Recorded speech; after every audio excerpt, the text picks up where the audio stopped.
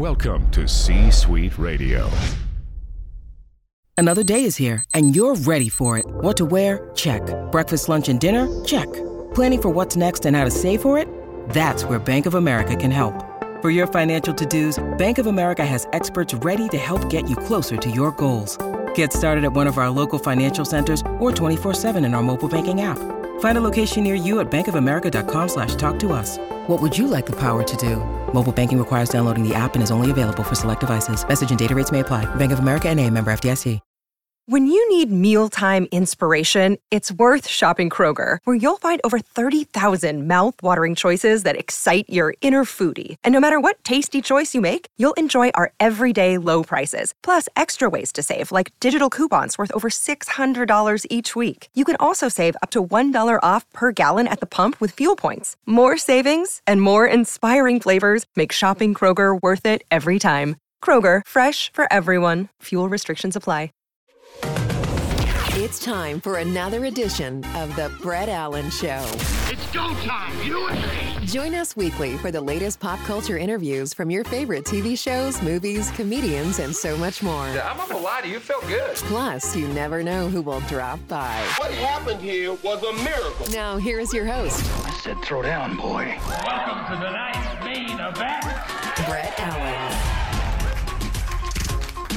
It's another episode of The Brett Allen Show, and today we have a very special guest. Thanks for watching and listening. I'm excited. I've been looking forward to this conversation. We are chatting with veteran actor Geoffrey Owens. I mean, his resume goes on for miles. All the amazing projects he's been a part of course, Elvin Thibodeau from The Cosby Show. Most people would know you from, but I've seen you on so many different things. I recently saw you on an episode, I believe, of The Rookie, and that was you. And I think maybe an episode of New Amsterdam. I don't know. I've seen you come up in here and there. Yes. And I thought to myself, why have I never seen or how to invite him onto the show? So thanks for your time. It's a pleasure to chat with you. Well, thank you for having me. Appreciate it. Yeah, absolutely. Well, I've been a fan for a long time, and I know, you were a part of a lot of people's childhoods growing up, but you've been an actor for a long time. I like to ask this question from the start because I think people find it fascinating because we want to get to know you just on an individual basis. What interested you in becoming an actor or a storyteller? Like, where was that moment for you? It goes back to when I was a little kid and I would do imitations of animals, dinosaurs and animals in my house for my family. And they just really enjoyed it. I remember my mother used to always say, when you had a party, she would say, Geoffrey, do the little turtle thing. So probably my first performances were the little turtle thing for parties at my house. And, when I got to school, I was in school plays and I really loved being on stage and people thought I was funny and they liked what I did. I got the bug really early when I was in grade school, like second, third grade. And then I just took it more and more seriously. I went to, in junior high school, I had a wonderful, wonderful acting teacher named Bill Fleischman, who really made me fall in love with theater as a craft and made me take it seriously. And then I went to the High School of Performing Arts for a year and had a terrific teacher named Ruthelle Kohler. And then another high school, John Dewey in Brooklyn for 2 years, where I was part of a repertory company and did plays. So I started being in full plays, even directing plays as early as junior high school. Then I went to Yale undergraduate, where I was an English major with a theater studies minor. So all this time, my interest and seriousness about theater, are growing.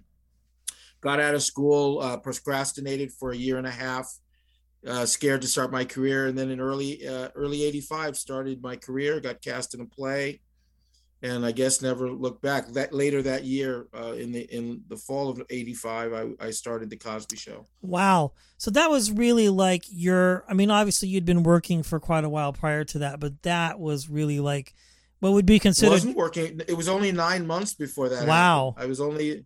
I started January 85, and in September 85, I was on The Cosby Show for the first time. Now, my understanding is a lot of people were discovered when his wife at the time had gone out and was watching people perform here and perform there. How did they find you? Did you traditionally audition, or how did... Traditional audition. Traditional audition, yeah. Wow, and then bam, it just everything takes off from there. I was hired for one episode. I don't know if you remember. I was hired for one episode, and then 3 months later or something like that, I was brought back, and then 3 months later again. So the first season I was on 3 times. The second season I was on 3 times, and then they put me on contract, and I was on more like 6 or 7 times for the last few seasons. But it happened very gradually. Interesting, because I feel like I'm 47. I think we might, I'm thinking about this. It just seems like you were on every single episode, because oh no, not at all. I know, but it feels that way. yeah, probably about 20% of the episodes at the most. Wow. I know you're like, no. I trust me. I can tell you. I'm just saying, because your character, it's one of those situations where it's so memorable, where you just kind of feel like, you were just a part of the whole thing. And I think that's one of the, absolutely. One of the things that I find interesting about your industry, and I talk to a lot of actors about this, is like, there's this conception of, or perception where you're on something and it's just like instant success and the money's rolling in and everything crazy's happening. But really 95%, maybe even more actors, it doesn't work that way. It works 10, 12 weeks at a time. I was interviewing Michael Fishman from The Connors and Roseanne. He said something very similar. It's like his character, although we see him a lot, it's not what people imagine when you're in this industry. It's a lot of hard work. Yeah. Well, it's also like people who see, like you, for instance, you said you saw me on The Rookie, saw me in New Amsterdam. They see you here and there on television. They get the impression that you're working a lot. Yeah. Like, oh, I see you all the time. You're working a lot. It's like, yeah, if a lot is once every 3 or 4 months, Yeah.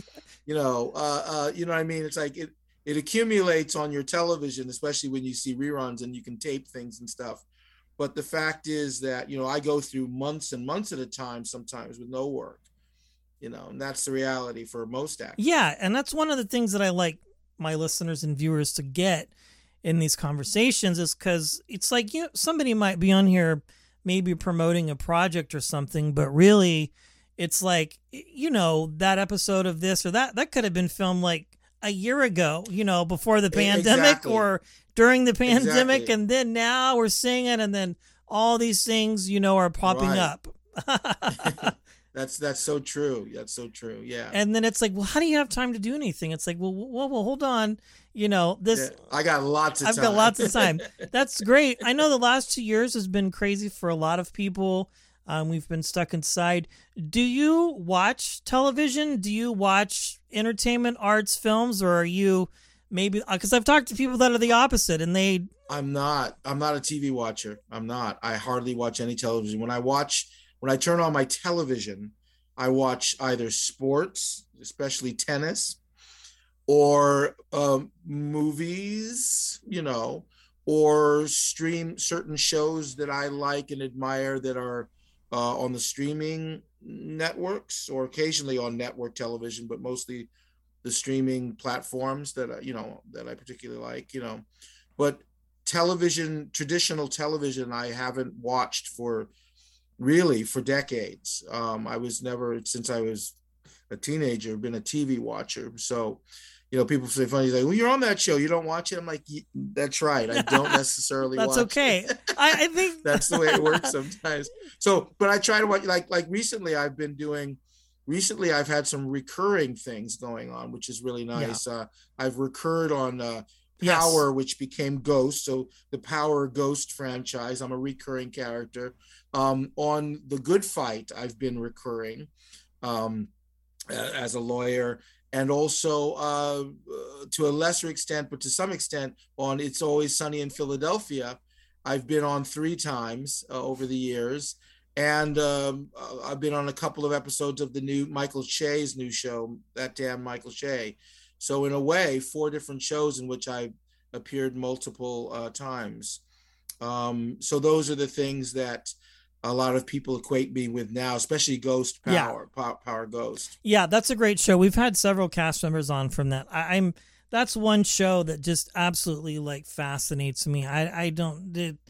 It's just so Sakura. I mean, all of those people are just unbelievable, and how somebody can not just star in the show but produce and sometimes write. It's very fascinating.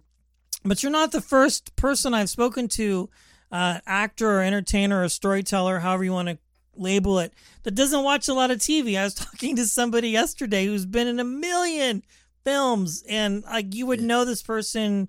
He's on a show right now, Bob Hart's Abishola, but he's like, I don't watch television. I'm busy with my 15-year-old teenager and getting him interested in life and things. Now, I know you have a family. Did they ever watch anything that you do or find any interest in what you've done? They do occasionally, I mean, if I happen to know when it's on. The other thing is like knowing when something's on and like being available to watch it, so occasionally we'll sit down and watch me in something, but it doesn't always happen. No.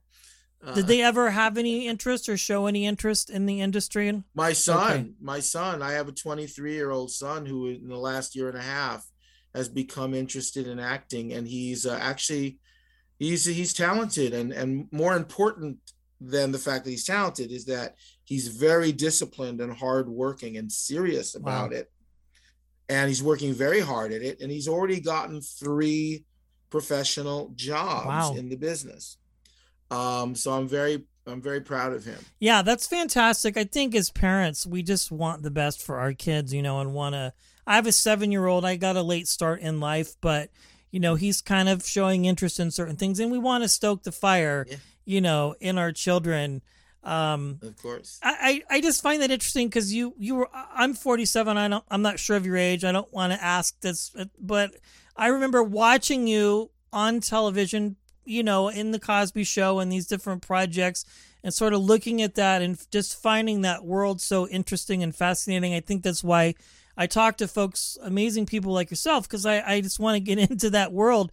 When they watch those episodes, if they get a chance to, do they find, is it weird for them to see Dad at such a young age and kind of working with such iconic people? And are you saying, is it weird for me to look at myself? Is it weird for you, or is it weird for them to watch yourself? Like, let's say the Cosby Show, where you were on, and it was such a very popular show, and everybody was tuning in and made weekly appointments to watch it. There was no streaming. There was no DVRs. Yeah. VCRs. Well, with the Cosby Show, to look back, it is strange because it's so long ago. I mean, just about a week ago, was the 30th anniversary of the airing of the final episode, which aired on April 30th, 1992. It's been 30 years since the show has been done. So that's half my life. There's a hint to how old I am. Okay, I'll just do the math. Okay, that's about half my life ago. So it's like really another, it's like, it's strange to look at those episodes. It is a bit strange, Yeah, and to really have such success at such a young age too, I imagine. Yeah, that was weird. That was not always easy to handle. It was. Yeah, I never expected that kind of. Celebrity. And I never expected. I was always focused on the theater. I was a theater actor. I still am, really. I love theater more than anything. I never expected to be on television, let alone, especially a very popular television show. So that was an interesting and sometimes challenging experience. Yeah, I can imagine. I always, again, that part of your world. Well, I think what you do just as an actor, period, whether it's stage or screen, little small, it's just so different than what most people are like used to and what they might be familiar with, because I work an 8 to 5 job. I do this, I'm in the wine industry. I'm working, I'm making appointments. Nice. Yeah, it's a lot of fun. But then I do this, this is obviously, I'm very passionate about this. And that's why I like talking to people, because it's just so different. And I feel like I've learned a lot.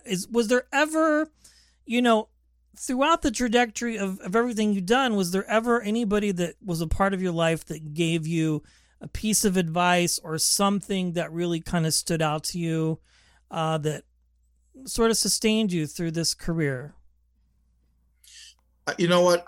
Nothing's coming to mind right now. I'm sure the answer is yes on a number of occasions. I'm not thinking of anything right now. I know that one thing that Bill Cosby himself told me right before I got officially cast as Elvin in the Cosby Show, I remember a piece of advice he gave me that really helped. It had to do with Elvin, the character, but it really had to do with how to approach acting in general. Wow.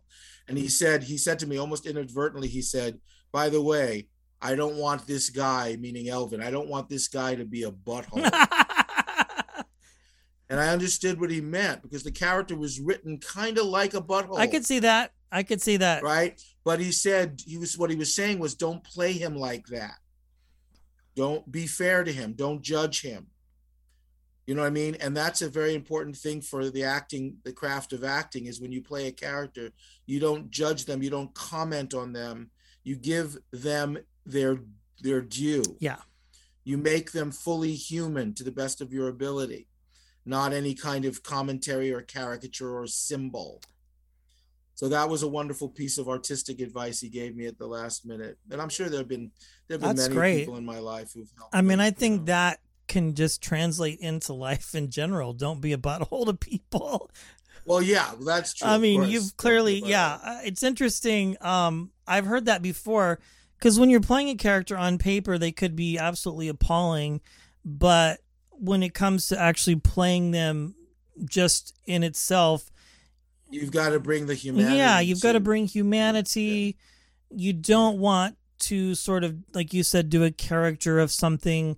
You want them to be presented in a lovely way, and let the audience decide, because that person's mom might think they're a wonderful child, but you're playing a murderer. I don't know, something like that. Right. That's the classic example. Well, or even recently, I think it was The Rookie, where you're in a hospital and you've got a kid and you go do something crazy. You attack somebody. Yeah, I try to kill someone because I'm trying to save my daughter. Yeah, I mean, what a parent would do for their child, I think, and that's the lens you have to look into all this. Well, I tell you, I appreciate your time. I find just your entire career just fascinating. Everything that you've done, 100%. I mean, I've obviously, I've been a fan for a long time, and just watching all the things that you've shown up on, and I wish you nothing but continued success. You've been very busy. I know things have been weird, like I said, early on, and people are back to work, and you're getting things done, which is hopeful.